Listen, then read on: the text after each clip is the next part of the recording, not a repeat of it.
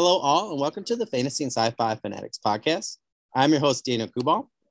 Today, I have me a very special guest, JCM Berne. Joe, how are you doing today? I'm great, Daniel. Honored to be here. Yeah, it feels good. Like I said, you're my first interview after, I think I've actually had like a 2-week break. So Oh, nice. it was nice for a while. Then I was like, I got to talk to somebody about writing. Enough of the lake and the fishing. Back to work. Well, it was nice, but it's like my wife, she's like, "Oh, you really got to get this novella done." I'm like, "I really do." So I like doing interviews before my writing time because you guys always just give me the best ideas, and it gives me a really good motivation, to write, and it doesn't allow me to waste any time. And I'm like, well, so and so just did this cool thing or whatever, and it gets me going. So listen to writing excuses before I write, like an episode or two, like 15 minutes. Get me revved up, go right into it.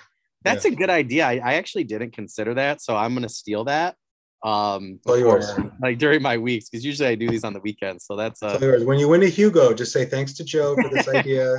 Oh, I got you. Put me in your speech. Yeah. That's fair. I'll be up there. Funny story. Yeah. I got to interrupt you. Funny story. No, go ahead. I could go on tangents. My college roommate won a Hugo Award. Who was that? John Chu. He won a Hugo Award for a short story. I forget the year. And we haven't talked in like 20. I mean, he's a lovely guy. We just, college roommate, you lose touch. Yeah. Great guy. But at one point, I was looking at like the Tor.com website, and they mentioned him. And I'm like, could be the same guy? Because it's not a unique name. Look him up, same guy. Like we've been in touch on Twitter. But so I always say, I want to put that in my author bio. Former roommate of Hugo Award winning. Like that somehow makes my book better, right?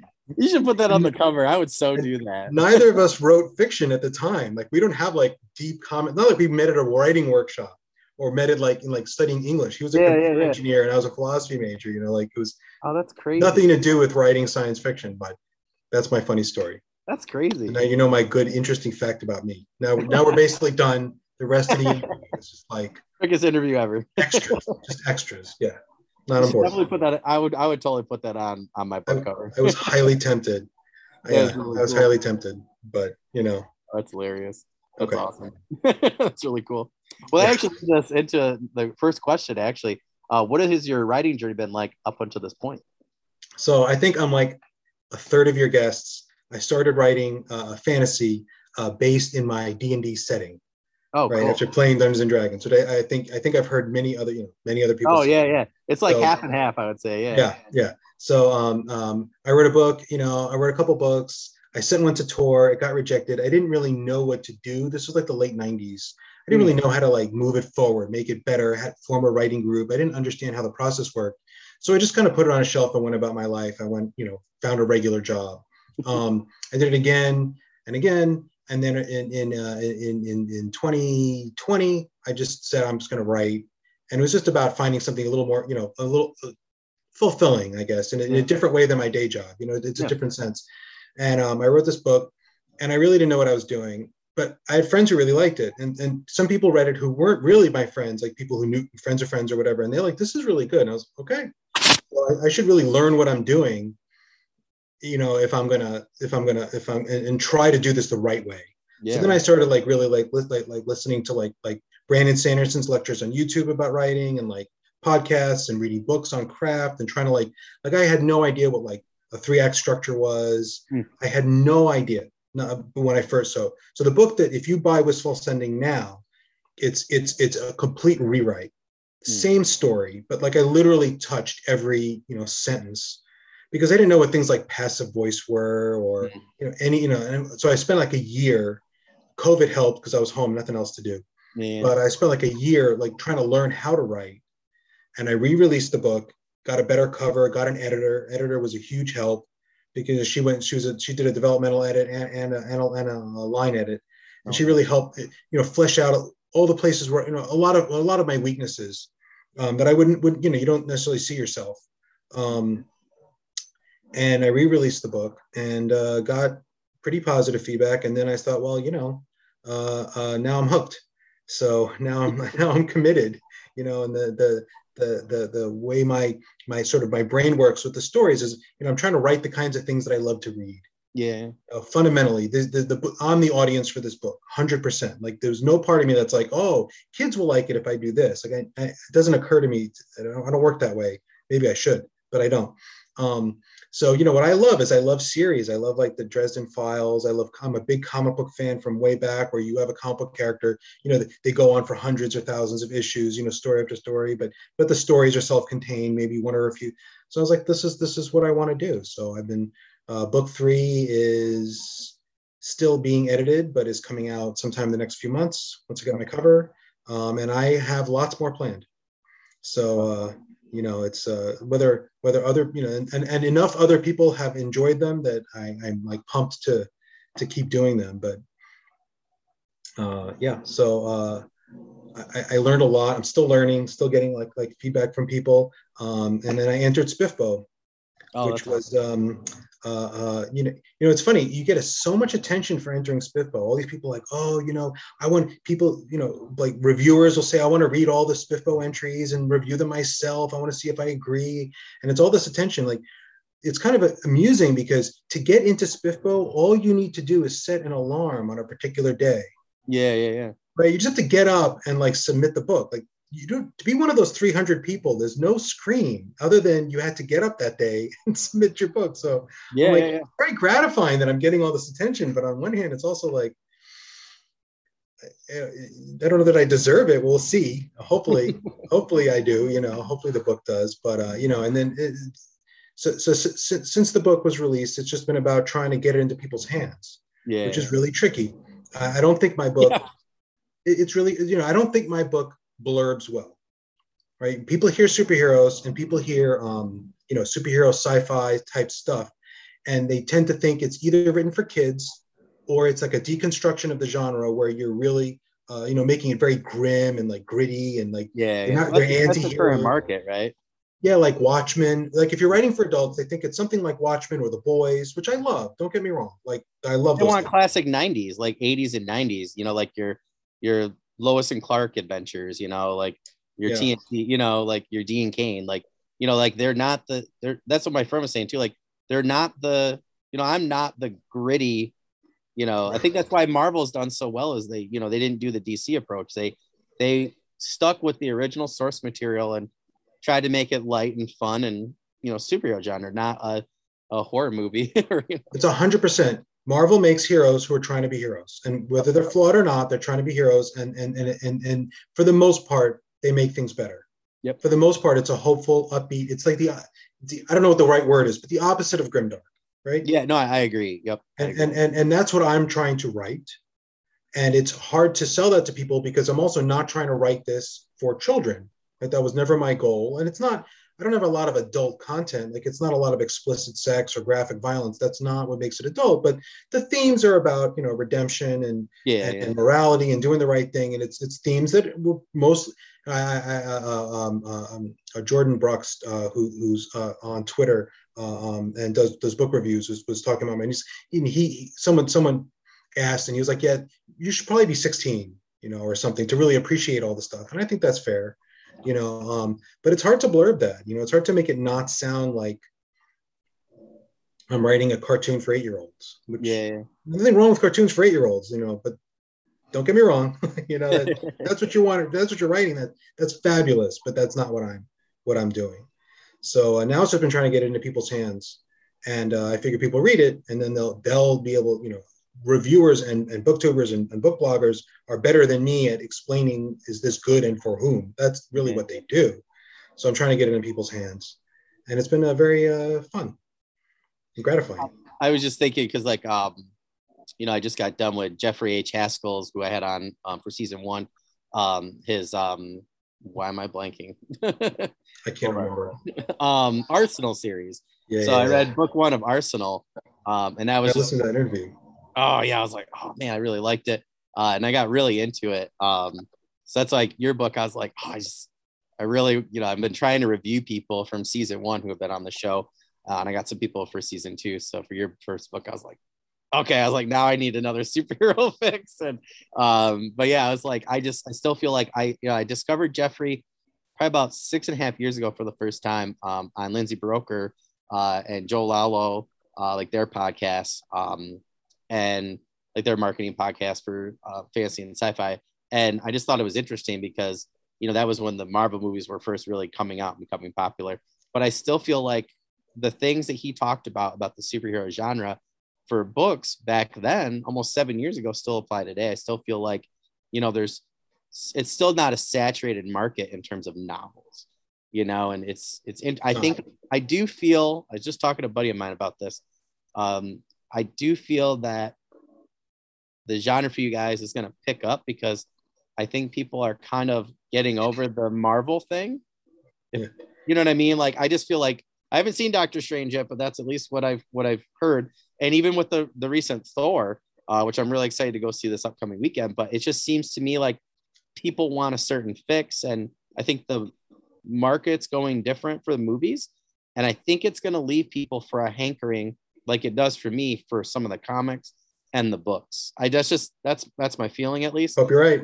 And that's my hope. Because I literally was like, after I got done, you know, with Arsenal, I was like, I have this old superhero that, you know, I was originally going to be an illustrator. My friend and I really wanted called The Vengeance. And I started thinking about the other day. I was like, yeah, it'd be kind of fun to do like a 250-page book, you know, about this character. And it really got me interested in, you know, in the genre, you know, like, and stuff. But I do like, you talked about blurb though. Like, I loved your blurb. I have to say. Okay, that's great. And I just went and reread it yesterday, actually, in anticipation for this interview. And when you said, you know, like a mix between superhero and sci-fi, that got my attention as, you know, a second time as a reader. And I was like, a lot of people don't portray, you know, their superhero book like that. And that to me was really, I was like, yes, like, that's cool. I like combinations. I don't know if, you know, some people in the audience are like, oh, we're tired of him saying it.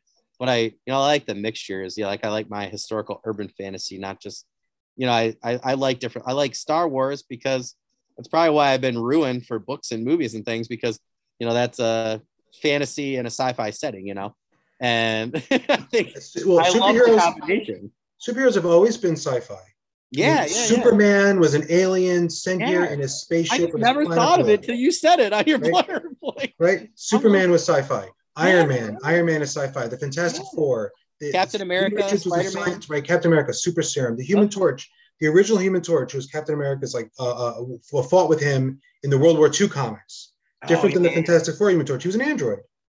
Yeah, burst into flames, right? Yeah, I don't know what the Submariner was. I never quite. They made him a mutant like recently, but I don't know what he was originally. I guess he was just from Atlantis, so whatever.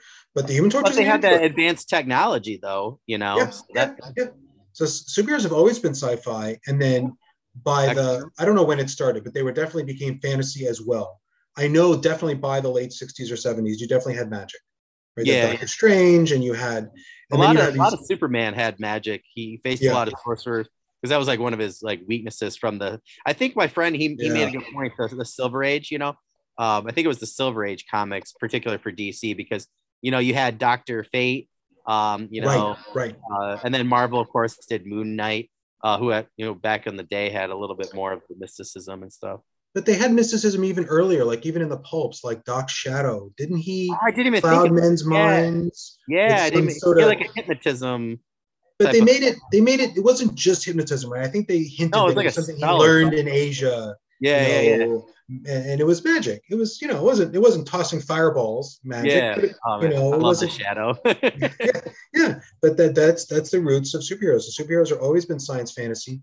You know, to me, science fantasy is just where you have science fiction elements and fantasy elements. You've got these impossible things. You're saying these impossible things are from technology, like Iron Man's armor is technology. Yep. You've got these other impossible things, which is Doctor Strange creating a portal. That's magic. When you say it's magic, you're making a fantasy. Yep. And when you say it's technology, you're making science fiction. You can make other distinctions, but to me, that's what it is. Yeah. And superheroes, generally speaking, are science fantasy. They're just both, because you have Doctor Strange standing next to Iron Man doing stuff, and I'm like, well, this is what I love. I love all these things. I love guys in power armor, and I love people tossing fireballs around, and this is what I grew up loving. So you put them together, and you add a cape and some spandex, and you have superheroes. So that's what I write.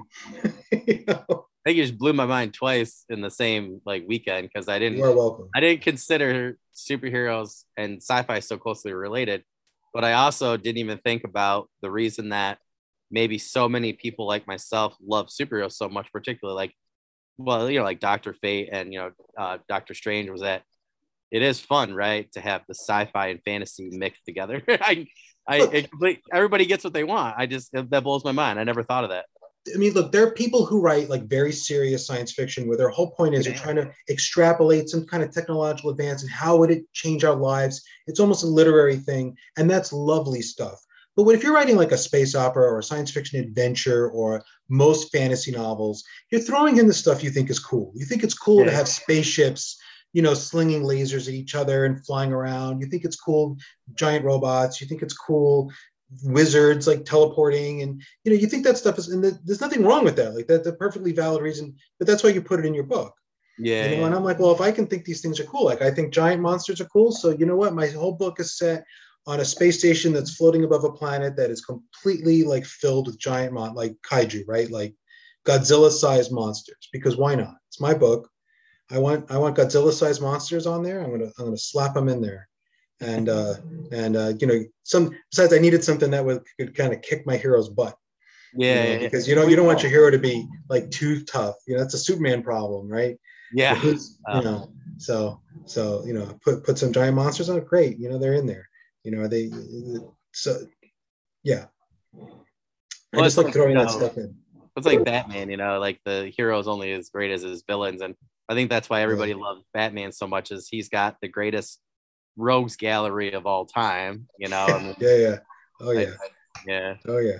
So I do have to say, just real quick as a plug to comics, so I'm reading the Batman graphic novel. I think it's The Court of Owls, and I just started, and it's interesting because the opening scene is actually Batman in Arkham fighting all of like the rogues gallery, like at once. And then the panel that I just got to is on like page 5, of 5, and everybody's like, oh, there's the Joker. Like all the villains like, oh, there's the Joker, you're screwed now, as Batman's beating him up. And then Batman goes, are you ready? And the Joker comes out swinging, and him and Batman are like destroying all the other rogues. And I was just like, I am sold. I was like, I'm going to read this entire graphic novel, like, tomorrow after work. Yep. It's just like, I've been on like a hot streak right now with graphic novels and comics. I've been reading King Conan. It's the first issue blew my mind. And I'm just like, I just feel like we're in a golden age of writing comics right now. I feel like a lot of them dipped down, but I felt like they were back up after that 2000 slump that we had. I think they were trying to make too many things similar, and I think now I feel like DC and Marvel were trying to make too many things similar, and now they're going back to what they used to be before that, right? And just telling their own stories. And I feel like it's definitely. I read a one shot where Damian Wayne, Vampire Hunter, and it was such a cool concept where Dick Grayson gets infected by a vampire, by Dracula, and he takes over Gotham and kills Batman.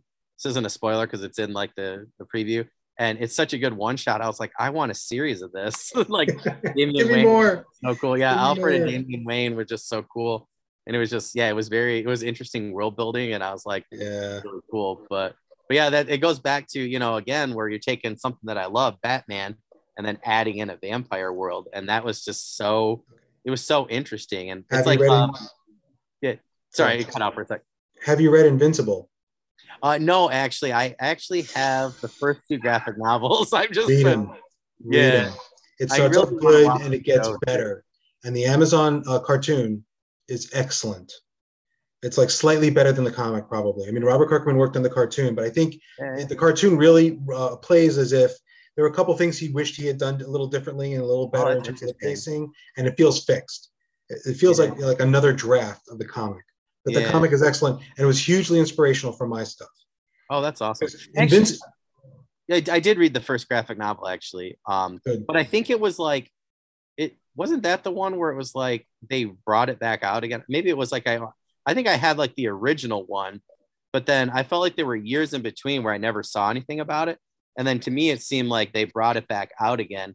Or maybe they just redid the cover. But I've definitely read the first graphic novel. They released it in like 3 very fat books. Oh, okay. The whole run, which is what I have in my closet right now. And it's totally worth it. It's a story. The character grows and changes, and the story ends. There's a real arc to it. Oh, But that's cool.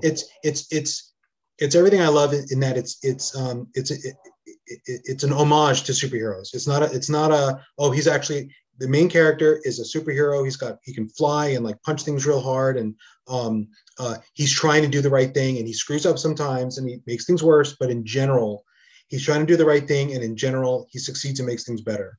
And he's surrounded by other characters that are very reminiscent of the kind of things you see in good comics. Oh, that's It's just all excellent. Like at every level, it's excellent. In the character development, there's some great twists. But it was hugely inspirational for what I did. Because I was like, okay, this guy's writing a very, like, it's funny. It's not serious in the sense that it's not, you laugh, but it's very serious in the sense that he's taking the characters and their development and their emotions very seriously. Kind of like what happened with Buffy the Vampire Slayer. You had this very silly thing where they're fighting vampires in Sunnydale, California, which sounds like kind of ridiculous, but the characters are treated like their emotional life is treated very seriously. Whatever you think about Joss Whedon, which is a whole different topic we don't need to get into. But if you watch that show, like, the characters are treated like they're trying to make really good, solid characters who felt real, given the context of their ridiculous situation. This is what Invincible does, and this is what I'm trying to do. May not be as successful, but so Invincible is really worth your time. Yeah. Oh, sorry, cut out again. My computer's just not letting me today. I was gonna say, not as successful as Invincible yet. Just saying. Yeah. Oh, yes. Yeah. You got book 2, right? So 3's on the horizon. So we're working on it. Yeah, no, that's cool. I really liked your explanation of that. I thought that was really good. I remember really liking the graphic novel. I think I bought it literally like the first one, like the week it came out. Like I remember specifically going and I was like, oh, this looks awesome. The art was really cool. And I remember reading it. And then I think I just dropped off because I was like reading Birthright at the time. And, also, I mean, I was just like, that's why I said to my wife, I was like, I was on such a good run that year. And I was like, currently I am. But yeah, that was one I forgot to grab when I was in Michigan. It gets better. It's definitely one of those comics where I read the first one. I was like, oh, this is good. I'm going to read the second one. I read the second one. By the time I got to like the midway through, I was like, oh my God. And then my mind was blown. But your mind's not blown from the beginning because part of it, he's setting things up. And, it's very hard to blow someone's mind from the beginning and then have a continuous story that still reads well. 6 years later, because it really was like a 12-year run. He put out like an issue every month for a long time. Yeah, and that's hard, and it's hard to have character development that like lasts that long. Yeah, I remember that being like that. I remember the year it came out. I can't remember the number, but I remember the year it came out, and I remember thinking like this was like, and like I said, there were so many great graphic novels that I had came out that year and that I bought, that were older, where it was like I read Crisis of on Infinite Earths that year. They had done the rerun of that. There was right around that time was 52. Civil War was right around that time. And I just remember thinking like this was one of the better graphic novels like I had ever read. And there were a lot of Star Wars ones at that time. Rebellion was really good. They had a really cool Republic Commando in there. There was all sorts of good ones. So I definitely a lot of good stuff. That's cool though, that knowing that's inspiration for you. That's awesome. Oh yeah.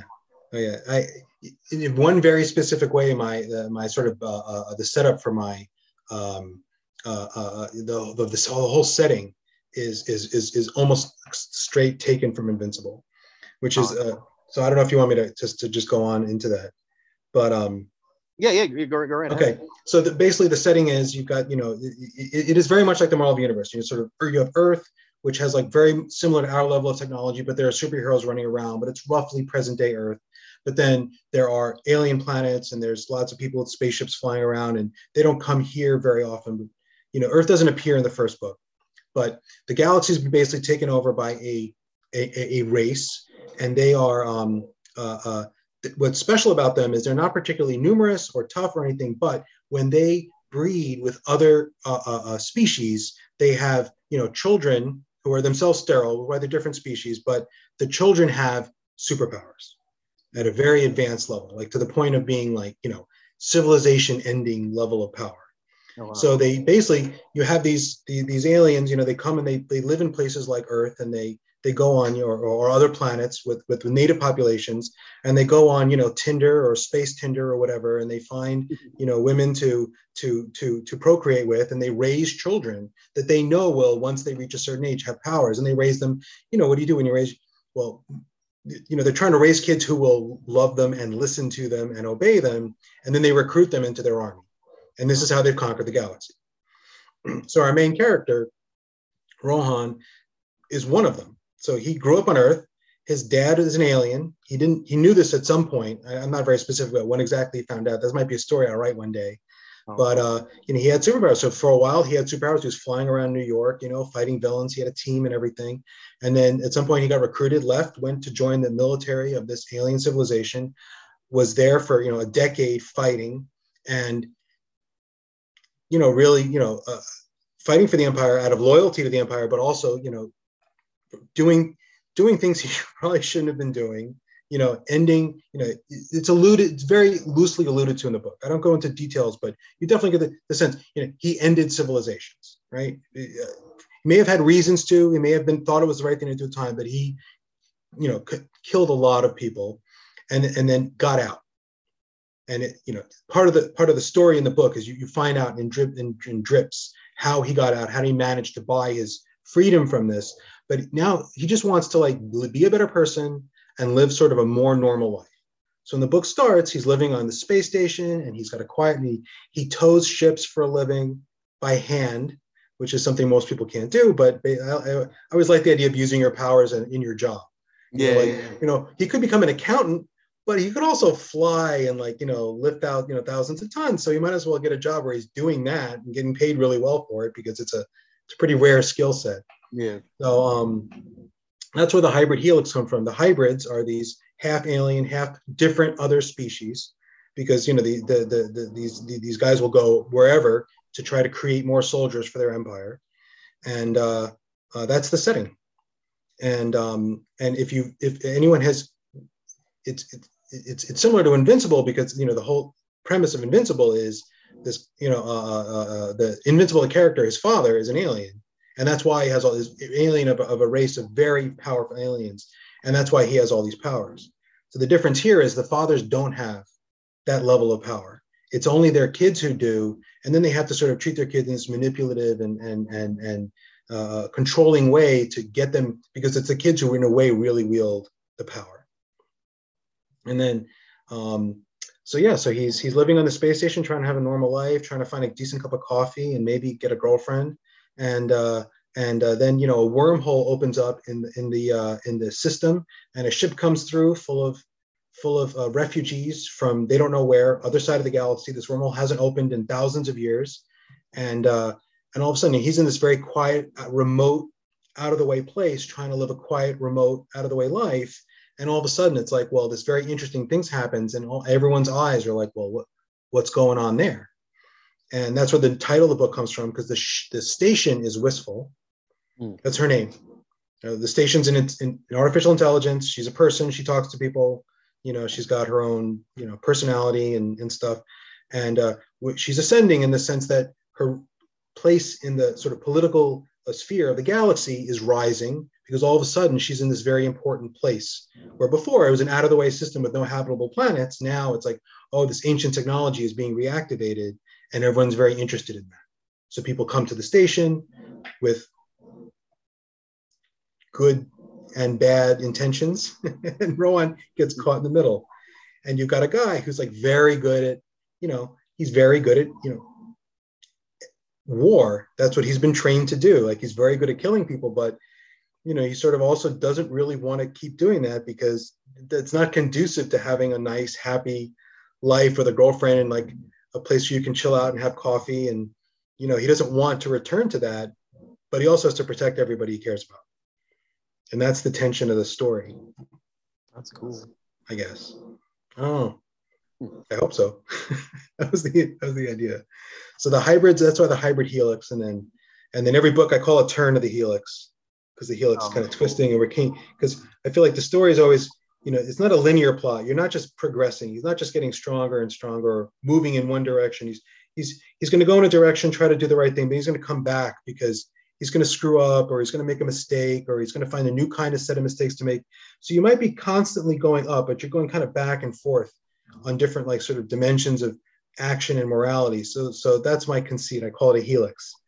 And then every book is a twist, is a turn of the helix. And if I write a short story, it's just a twist of the helix. So I have a short story coming out with like an early introduction, like 18,000 words. It'll be free on my website as soon as I get it finished. Oh, that's awesome. But I call it a twist, a zero twist. And I like, and all the I like titles that have multiple meanings.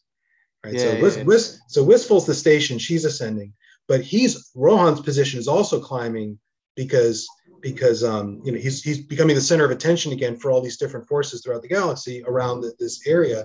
He's in the public eye once more where he didn't want to be, and he's feeling wistful about it. Like he's not what he wanted. So it's this double. I have to have two meanings for every title, or I feel like I'm wasting letters. I don't know. Oh, cool. Doesn't really make sense. But so that's the setting of the book, and know the world. Yeah, I have to say, so looking at again the first tagline here, I think this is the only thing I read, a superhero space opera for grown-ups. I didn't even read anything after that. I read that and I was like, yep, that's done. I bought it. Yeah, that was awesome. Yeah, thank you. I it's funny because I wrote the book, and at every step, even when I was going back and forth with my editor about things, or she wanted me to change things or do things differently, I always felt like I knew exactly what book I wanted to write. Like I knew exactly what the character, like if she said, oh, we should have this character do something different, I knew the answer was no, or the answer was yes, like immediately. Yeah. But like then things came up like, what do you want your name to be on the cover? I had no idea. I spent like weeks struggling with like that. Like how do you want to blurb it? No idea. I couldn't, like everything about the marketing, no idea. So it's such a contrast. I knew the story I wanted to tell, but I didn't know anything else. Yeah. Everything else is just like torture. Like, oh, I'll try to figure it out. That's like one of my friends, like I don't even know what book they're on right now, like maybe like book 8 or something. And that's what he was like, I love writing books, and he's quick at it. He's like, but I just hate the marketing aspect. He's like, I feel like you do 2 different jobs at one time. I'm like, well, you're doing like 10 really, because when you really break down everything, it's particularly when you're indie, right? So it's like, you definitely understand that. Yeah. And I know I thought about getting an agent and trying to go, traditional, but they were all like, find books just like yours and find agents who represent those authors. And I'm like, I can't. If there were a bunch of books like mine, I'd be reading them. I wouldn't be writing. Yeah. But I felt like I was trying to do like a novel, like in a tone similar to a good Marvel movie. And if there are books coming out from companies like Tor that are like that, I'm not finding them. Maybe they're there and I just missed them, but I'm not. So I tried a couple agents and I didn't get very far. All the comps, I'm like, all my comps are like comics. The comparison, like, oh, this is like Harry Potter meets, Old Man in the Sea or something. But all of mine were like, oh, this is like a movie and a comic book. But, literary agents don't want to hear that. Yeah. That doesn't tell them anything, because that doesn't tell them which publisher to go to try to market this. No, yeah. So it's kind of like I really like the Watchmen, but like I have this idea of like these, I call it like the old gods. So I have like these superheroes who I got their powers and stuff, and I like the Watchmen alternative history thing. So I thought of doing that and like having like a totalitarian society ran by an oligarchy of superheroes, and I figured it'd be kind of like everybody loves The Boys and everything, and I'm like, well, it's kind of has that same type of flavor, and then you get these new group of superheroes come in, who are called the New Gods, and then they have to. The old power structure has to deal with these kind of like your thing, like these better superheroes who are younger, who don't have bad reputations. And, then it's all about this war, these 2 warring classes essentially. And then I got a bunch of cool superhero stuff that pops up. But I was like, my friend goes, oh, you should definitely send that to an agent. And I'm like, how do you send that to an agent? How do you send that to an agent? I'm like indie author. I could do that all day. I'm like, but like I think superhero genre in particular is just so hard to. And you can't call them New Gods or DC will come after you. Didn't Jack Yeah. Kirby have a New Gods a team or something? Jack Kirby did everything. Yeah, but I was, so it's interesting. I was talking to a friend of mine about that because well, because because I said I was like, I think it's like I can use it as a title, but not the group name or something like that. Yeah. That sounds right. And I was like, yeah, it's like I'm gonna check into that. So I was talking to a lawyer friend of mine about that. We were seeing just how far down because we're like, can you really do that? Like, like I don't know. He told me it gets kind of interesting with the copywriting. But yeah, it was yeah, I don't know. I think it's interesting when you start thinking about, just the superhero genre in particular, because what is there really in terms of traditional publishing besides Marvel and DC books? Like their novelization forms. Like I can't really think of a superhero novel off the top of my head besides that and Watchmen, where they do the movie or the novel adaptation or something like that. There are definitely superhero novels out from the major publishers. Okay. And I'm blanking on the name. I'm blanking on the names, but they're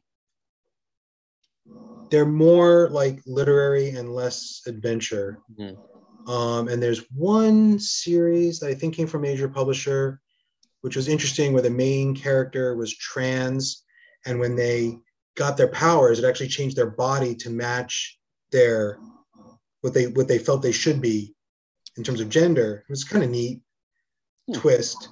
And I'm trying to remember who published that, but I can't. Or the name. That's terrible. I'm on a podcast and I'm mentioning books and I can't remember the name of the author or the title of the book. I should shut my mouth. That's not good.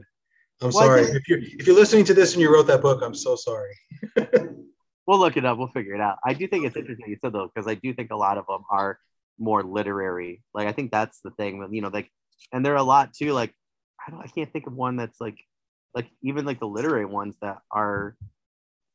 Maybe I'm just not, frequenting with the genre enough for traditional publishing for superheroes. But like I'm thinking of like a Harry Dresden type series traditionally published for superhero genre. I'm like Steelheart. Sanderson had a superhero series, YA. I think it was like a trilogy. Brandon Sanderson wrote. I think the first one was called Steelheart. But again, the super powered characters were villains, and all of them that it was about defeating them. And again, to me, it was cool. But again, that's a deconstruction. That's turning it on its head. And my whole thing is, I don't want to turn it on its head. I just want to do it. I want to do it not on its head. I want to do it. Put it on its feet. Yeah. Like pat it on the shoulder and say, I'm gonna do you the right way. It's just interesting that you don't have like for Marvel and DC, to be like the movies to be so popular, and you have the comic book, like out of all the genres or niches that you would think traditional publishing would have, you would think superheroes would be like number one. Right? Marvel and DC are like, huge properties. And then like science fantasy in general is not common in the literary world, in the world of books, but like Marvel, DC, and Star Wars are science fantasy. Right? What is Star Wars? Like the Force is magic. Yep. And their spaceships are tech, right? It's science fantasy, but it's not that easy to find in the book world, which is weird because I'm like, well, if you're going to emulate anybody genre-wise, why wouldn't you go for those three? But it doesn't seem to be the way it's working. Interesting. So I don't know. I think we just probably broke. Maybe we broke genres. We broke all those markets. Yeah. Now people are all going to be like, oh, we got to write superhero stuff and get traditional stuff. Go for it. It's just weird. Like you have a huge market, and I just feel like I don't know. Like I would read them all day. I buy those Spider-Man ones back in the day. The X-Men ones. My friend, I have so many friends that love the X-Men and Star Trek ones. The novelizations. Like it's just weird that it is weird to me that you don't have more of that type of genre niche for traditional publishing. Right. No, I agree. So I'm trying. I'm doing my best. I'm writing as fast as I can to fill that corner of the market. That's fair. But I'm slow. I can't. I meet people online who are writing like a book a month, and I'm like, I just can't. Like, there's no way. I'm hoping to try to hit like 2 a year, but that's my goal. But right now I'm not even doing that. So I know that feeling. I keep getting Yeah. distracted by my life, so I definitely. Yeah, yeah, I have a day job. Yeah, I would say for better or for worse, but really it's for better because writing's not paying all the bills. yeah, I have yeah. a day job and it takes time, and I got kids, and a wife. I've got other responsibilities. So Yeah. That's why I'm trying to bust out as much this summer and before my baby's born, because I'm like, I know after that, I'm a teacher too, so I'm like my friend said, she was like, you got to get prepared now. She's like, you got to start, pre-prepping and maybe get some better outlines. And I've been trying the last like year and a half to get my habits down a little bit better. yeah, So yeah, I definitely understand that. yeah, it's not going to happen after they're born, man. Yeah, amen. I've had a couple, and it's they're lovely. I love my kids, but it's a lot of like lost sleep and a lot of work. Yeah. So I'm not telling you anything you don't know, but Yeah, I felt like we covered quite a bit there. I have no idea. A lot of interesting topics came up that I think were a lot more interesting than the questions that I came up with. Yeah, but how many books do you plan in your series, and did you decide on a number yet, or you just kind of? So my books are standalones, right? Okay. Each book is a contained story, whatever villain, main villain is. It's very similar to like the Harry Dresden novels in the sense that there are long-term storylines. There are characters that appear and the relationships change, and you can tell there's like there are big like conflicts coming on the horizon in later books. But every book really tells a story that finishes, and that's exactly what I'm doing. Right? It's not a trilogy. It's not. You finish the first book. The first book is done. You might be like, they made a reference to this other thing. I wonder if that's going to show up later. But you don't have the feeling like you're halfway through a story. Oh, that's So I intend to keep doing it that way, right? So books 2 and 3 are definitely self-contained. They finish, the story's over, and then there are threads hanging. Threats imply that may come back later. But that's what I love to read. So that's what I'm writing. It's that simple. Yeah. And then I have this. I have. Book 4, I pretty much know what I want to happen. Book 5, I have like a loose outline, and then honestly, like I have ideas for things that could happen in the future, and I have a pretty solid idea of how I want it to end. But I joke with people like, oh, it's going to be 25 books, but I don't have a 25 book outline. Yeah. Like that. I'll have that when I hit book 23. I'm not gonna right. So could it be? It's not going to be 6 or 7 books because I know I can't get to where I want to go. I like the slow reveal. I like when things kind of gradually change over a long period of time, and you get these hints that things are coming, but it takes a while to develop. I like doing that. I like reading that. So will it be 20 books? Will it be 25 books? Will it be like 15 books? I don't know. I plan. I'll write them. One way or another. And that's the beauty of like self-publishing and Amazon. That's the other thing. Honestly, that was a small part of why I didn't pursue traditional publishing harder, because you go to a traditional publisher and you sell them like, even if you sell them like 3 books and you say, I want to write 25 books about this character, you don't get a promise that that's going to happen. No one does. Maybe Brandon Sanderson. Right? I keep saying Brandon Sanderson because he's just a good example for this sort of thing. But almost like Jim Butcher did not get, when the third Harry Dresden came out, he did not get a contract that said you can keep going until book 25. Yep. He probably can now. Like now we know. Yeah. But they don't offer you that. And like it's their character. You can't just. But I'm like, if I'm self-pub, I can draw my own covers with a crayon, and no editing, and I can write this thing on an old laptop, and for nothing I could publish all 25 books. No one can stop me. It's not the way I want to do it. I'd like to sell a few so I can afford like editing and the nice covers, because the nice covers, I can't do this. Yes, sir. A little bit better than a crayon. I can't do this, right? This will never. I'm not an artist. So I'd like to be able to keep affording, like editing. Editing's really nice. Could I do it myself? Maybe, but anyone who thinks that they can just write a rough draft and publish it, it's going to be good. No, I'm sorry, your first draft, it sucks. I'm sorry, I don't care who you are. Second, third, and fourth. Yeah. That was the one thing, as a writer that I really didn't understand was just how bad my first draft was.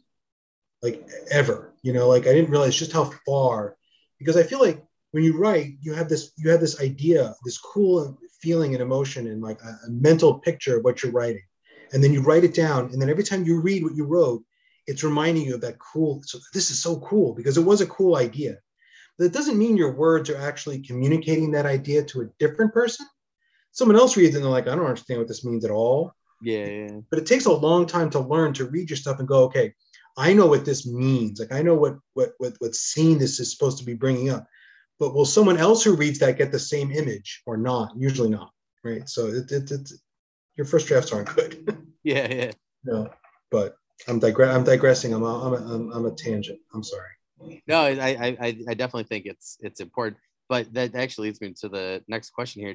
So would you say you're more of a planner or a pantser? Yeah, I'm definitely more of a planner. Like I'm the guy, partially because I tend to have a bunch of plot threads running and I have to wrap them up in a certain way. And if I pants, I don't get anywhere. Like I really have to have a strong idea where everyone's on a continuum. Like no one's really like a fully up. Everyone comes up with stuff when they're writing that they throw in there and then they adjust their plan as they go. But I'm more on the planning end of the spectrum because I got pretty complicated plots and I really want to make sure. Part of the thing that will bug me as a reader is when like there'll be a plot line and like some other character won't appear for like 2 days. Oh yeah. And you can't figure what were they doing? Like why weren't they advancing what their agenda was for those 2 days? Yeah, they just kind of disappeared from the story and appeared back when the main character needed to deal with them, but they were gone, and why weren't they making moves? Yeah. So I try to be really careful, which involves a lot of writing, a lot of notes, a lot of calendars, so that I can tell you, oh no, this guy was in transit for these 12 hours from here to here. That's how long it takes to get from here to here, and that's why I may not say it in the book, but I have an explanation somewhere of what was going on with that. So I'm more of a planner. I have to be, otherwise I aggravate myself because I'll miss things. And it's not fun anymore, Yeah. Well, it's not fun when it pulls you out as the reader, but it's also not fun when it pulls you out as the writer. So. Yeah, I mean, ultimately, I'm a sort of a cantankerous reader. A lot of things will pull me out. Like bad science will pull me out. Like when people don't understand physics, it'll pull me out. So I'm like, so I have to write something that's going to satisfy me. And so it just involves a lot of careful note taking, and a lot of planning. So I'm definitely more of a planner. And the books that I probably like to read the most are usually, not always, but usually written by planners. Or I think some people say they're pantsers, and what they mean is they pants their rough draft, but then their rough draft ends up really being what I would use as an outline. Yeah. And they rewrite it so heavily that in effect they're planning. They just, instead of outlining, they actually wrote a first draft. I think that's a great point. That's what I did for my first fantasy novel, and I would say when I wrote the first draft, it was more the outline, and now my second draft is really my draft one. I think that's a perfect way to describe it, honestly. I'm in writing groups like on Discord and stuff, and we talk about this stuff a lot, and I'm like, people who just plow through, if their finished products are really good, they're usually editing a lot. Yeah. Which is fine. That's a perfectly, I hope I don't sound like I'm criticizing that method, because I'm not. Like that works for you. That's fantastic. It's just not. I'm more of an outline first. And then when I'm actually writing, I actually write. Actually, I find it harder and harder to write because I'm trying to get it perfect the first time through. When I wrote book 3, it was like a struggle because I kept trying to keep making sure my pacing was right and my themes were unfolding right and all the character arcs were working right as I wrote it. And it just made every page just agony. But the advantage was when the first draft was done, it was much closer to being finished.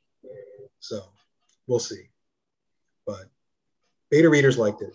So that's awesome. Gotta wait on my cover. Yeah. The long, lonely wait. Yeah, and I'm trying to do a different thing in every book, which also doesn't help. Like, I think it really helps if you have a formula and you can write, a sort of a formulaic way, just keep writing similar stuff happening. And the problem is it's boring. So I can't do that. I wish I could. I was like, I could just redo this book and same basic idea and just write it, and I couldn't do it. Yeah. Well, I call that the Jim Butcher effect. After a while, I was like, okay, that's why I got through the first 6 books within like 3 weeks. And I was like, I just felt like it was like kind of very similar. Yeah. And then when book 7, when I read book 7, I was like, oh, this is totally different. That's where really for me, I felt like I was starting to enjoy it in a different way. Yeah. But it was a different pace completely. And I know some people that, you might be like, oh, that's kind of hard in a series, because you kind of go for the familiarity. But I think at times it can help, but also kind of hurt you at the same time. Well, I'll tell you what I did. So my first book, Rohan's on a space station. He's got like a security officer that he works with a lot, who's an empath, who's people like her character. She's very sarcastic because that's my humor. He's got, sort of a population of people around him. He makes friends with the former sidekicks of like another hero that was very famous in their world, who are now older and sort of retired, but they come to investigate the wormhole. So he's got a cast around him. And then in book 2, I sent him to Earth, and his whole cast was like basically left behind. And it's very nerve-wracking because people really like these supporting characters. Like, oh, that kid you had in that first book was really cool. I'm like, well, you're not going to see him again for a long time because he's not in book 2 and he's not in book 3. I'm sorry, but I wanted to do something different. I wanted to show the other side of his life and going back to Earth and like seeing people he hasn't seen in 10 years, people he sort of abandoned for reasons, but still people he abandoned and people he may have wronged in the past, and having to try to make up for it and fight, giant sharks. Because I have no idea where that came from. But once I had that idea in my head, I was stuck with it. So book 2 is very different. And book 3, we get him back on Wistful. Oh, that's cool. And we learn a little more of the backstory. I like deep history. I like having these books where there's this sense of all these exotic things happen, like in the like in book 2, like they make references to Atlantis sinking and the remnants of that civilization. It's a very like little piece on the side, but I just like this feeling of like embedded. There's a character she's a dinosaur. She's hundreds of millions of years old, wandering around. So I like that kind of again because I like reading it. I don't know if do you ever read Planetary?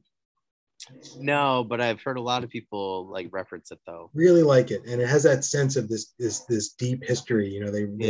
They run into things with that hint at events that happened a long time ago. Yeah. They live in a world where stuff has really been going on. It wasn't just that all of a sudden cool things started happening in the 1950s or the 1960s. It's really been there before. I like that sense, so I try to add it in wherever I can. Doesn't always win, It's my goal. I call it the Malazan effect. I feel like that's why Steven Erikson, like there was something random that Amanda Rake did, and my buddy and I just were like, it was so random, but it was such cool. It was a small little fantasy thing, but like he puts his sword, dragon purr, on like an obelisk, and it sucks out part of the souls or whatever to allow him to wield the sword longer. And we were both just like, that's just cool. Like that's really neat. Just waiting for someone to read Malazan and some young person to pick up like Elric and be like, they stole this. Like, no, the other way around, bud. Yeah. That's half the fun of Malazan is how he's twisting all these other fantasy for sure tropes. He's twisting the barbarian, he's twisting the Elric character, and it's wonderful stuff. We were talking about that before the podcast started, before the recording started, but we both love. Yep, definitely. Definitely been a good time in terms of not just reading, but also the study and the writing. So that's like I get like yeah, I did a little bit of that, trying to like read Erikson in a way that I could try to mimic it, and I completely gave up. I just don't feel I have that level of, I have a whole theory about like writing, like they're like. It's like I grew up in the 80s, right? 70s and 80s. And I loved Arnold Schwarzenegger movies. And Arnold Schwarzenegger, I don't know if he's an actor, right? But he can play a certain character great. Oh, yeah. He plays like a certain character, very convincing. He sells his lines. He's believable. He's got charm, charisma. He's great. Could he play another kind of character? Does he have range? Probably not. Like, we've never seen him, but he plays that one guy well. Yeah, but like a really good writer can write a bunch of different styles and voices and do them well. And I'm like, this is the most arrogant thing I'll ever say. And I don't mean it to be arrogant, but I'm like, at best, I'm the Arnold Schwarzenegger of writing. At best, I can do one thing. I hope I'm doing it well, but I've got like one voice, one style, and I don't have the skill to like do other stuff. Like you look at like someone like Stephen Brust, and he wrote the Jareg novels, and like he'll write another book and it's like a totally different tone and it's beautiful. Yep. Prose is amazing. I call him the totally Felix different. Ortiz of writing, because Felix does the same thing with art and covers. It's like in different mediums and yeah. So some people can do that. They have real skill in a way that, you know, and I'm like, you know, you don't necessarily need, you know, Arnold Schwarzenegger made great movies, but you just don't want him playing like a different kind of character in your film, because he's probably not going to sell it. So that's my Arnold Schwarzenegger theory of writing. No, that's fair. Little bonus points. Well, you talked about Invincible, but are there any other, you know, comic book writers, or artists, you know, or just comic books where after you read them or even just see them, you're like, okay, I got to go right now? Yeah, I mean, like Rohan was definitely inspired by a bunch of different comics. You know, the visual, the thing that I love about the character. I wasn't really a Superman or a DC fan growing up, but the flying, this sounds so dumb, the flying tough guy. I really got a lot of that from Nova, the Marvel character Nova, who I think they're trying to bring back. I don't really know, but I like Nova a lot. Yeah. So the way they drew him in the comics, it just spoke to me when I was a kid. And there was a comic called The Griffin. It was a DC comic. It was not set in the main DC universe. It was like a 12-issue limited series. I don't know that anyone other than I read it. I hope one day I become famous so I can tell everyone how great this comic was, and someone listens to me and like find, you know. But it was about like an alien race, and what they do is they take humans, and for some reason humans can be turned into like superpowered people through a process that they have. So they recruit humans to be in their military. So you can see these similarities between this story and mine. And The Griffin was about this guy who had been off fighting in wars for this, and he comes back home and realizes home isn't ready for him anymore. And again, this is very, you can see there's a lot of echoes. I'm not telling the same story, but I'm telling a story that has a reminiscent in many ways of The Griffin. And I love that comic. And the art was also excellent. If I could draw, I would draw it just like that, but I can't.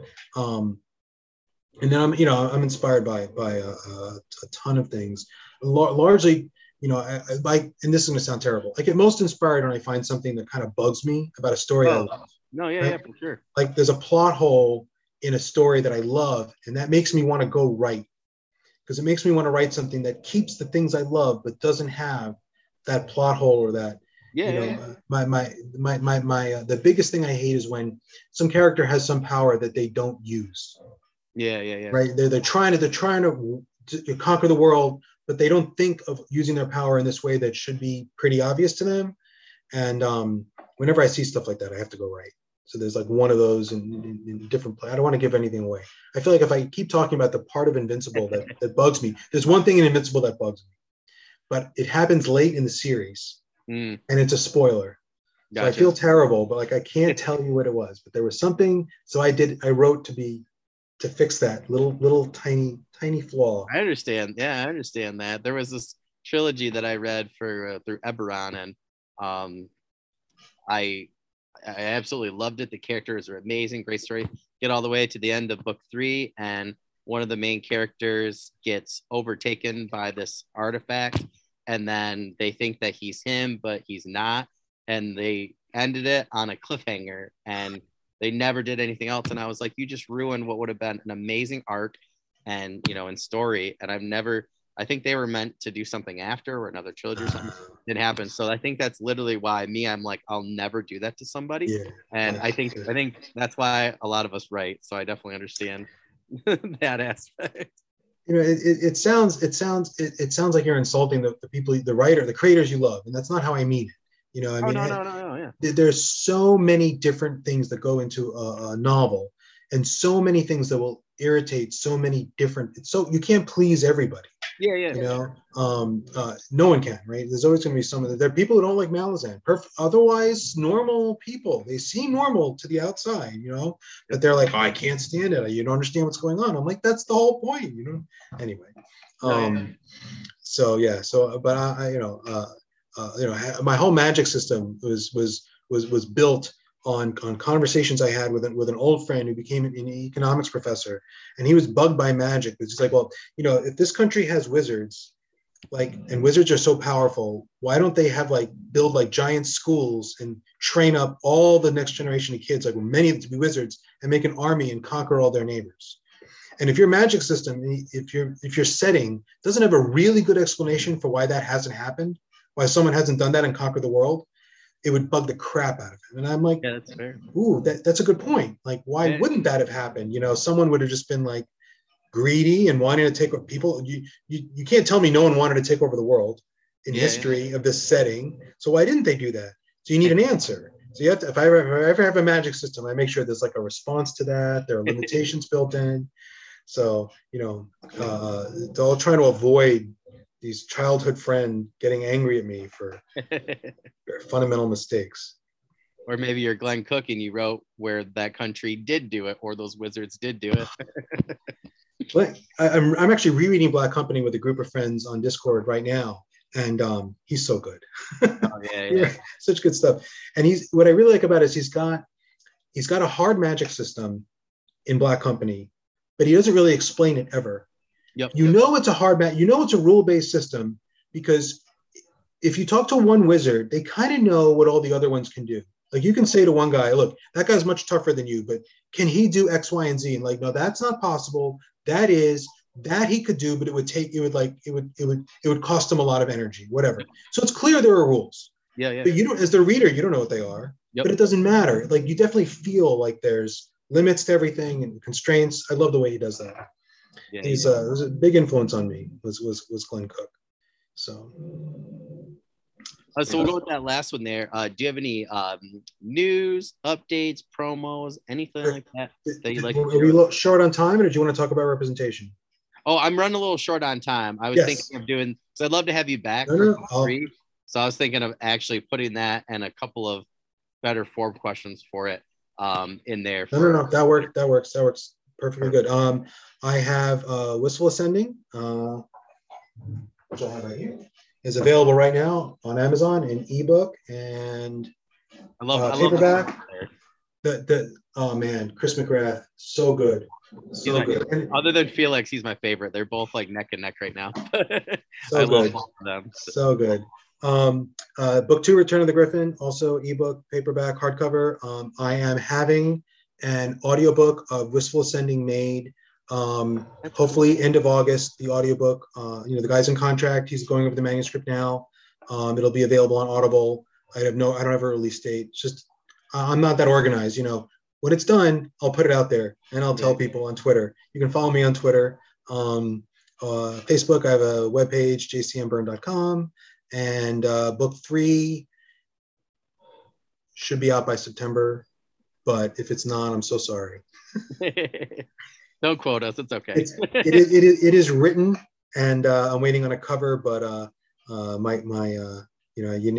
never know how long something will come up. I'm buying a house, and I just lost my card in a flood. I've had a very strangely eventful few months. So, sometimes things have to take a back burner to other stuff. Yep, definitely understand that. It was so nice to speak to you, Daniel. This was fantastic. I'm really excited. I started having other questions in my mind because we got through quite a few, and I was got to other things. I was like, oh, this is gonna be really good for another interview. And it's nice that you get book 3 out. Write them down. You promised me on Twitter I was going to be your co-host. Yeah. We can. I just remembered that conversation. Yeah, I told we should totally do that. I've been looking for someone else to come in and do like guest spots and stuff. So we should definitely talk about doing that for the fall in particular, since we're same time zone. So I love to talk about writing, and my wife does not. Yes, I know that. She doesn't care about any of this at all. She will not read my books. Lovely woman, does not care about science fiction or fantasy. She does not care about Malazan. So I'll talk anytime. I'm more than happy to have a conversation about these things. I definitely know that feeling. Well, I will definitely be hitting you up, on Twitter and things like that. We could definitely discuss that. I'd love to. Where I am. I've been wanting a guest host for a long time, so I feel like that'd be really fantastic. Really fun. Well, awesome. Well, I just want to remind our audience here to make sure that you're checking out Joe's descriptions here. Make sure you're going and you're waiting on book 3, but why don't you go buy book 1 and 2, and then once you're done with that, feel free to then do what I do and listen to the audiobooks as well. That way you'll have some time, to get prepared, and you'll know everything about book 1 and 2 and be ready and prepared for book 3. So there you go. Joe, again, Sounds I want to good. thank you for coming on. And I, as Thank you, always, I Daniel. look forward to talking to you on Twitter, my friend. Excellent. Thank you, my friend. Appreciate it. Yep. You have a good rest of the Sunday, and I will talk to you later, bud. You too. Thanks. Thank you. Okay. Bye.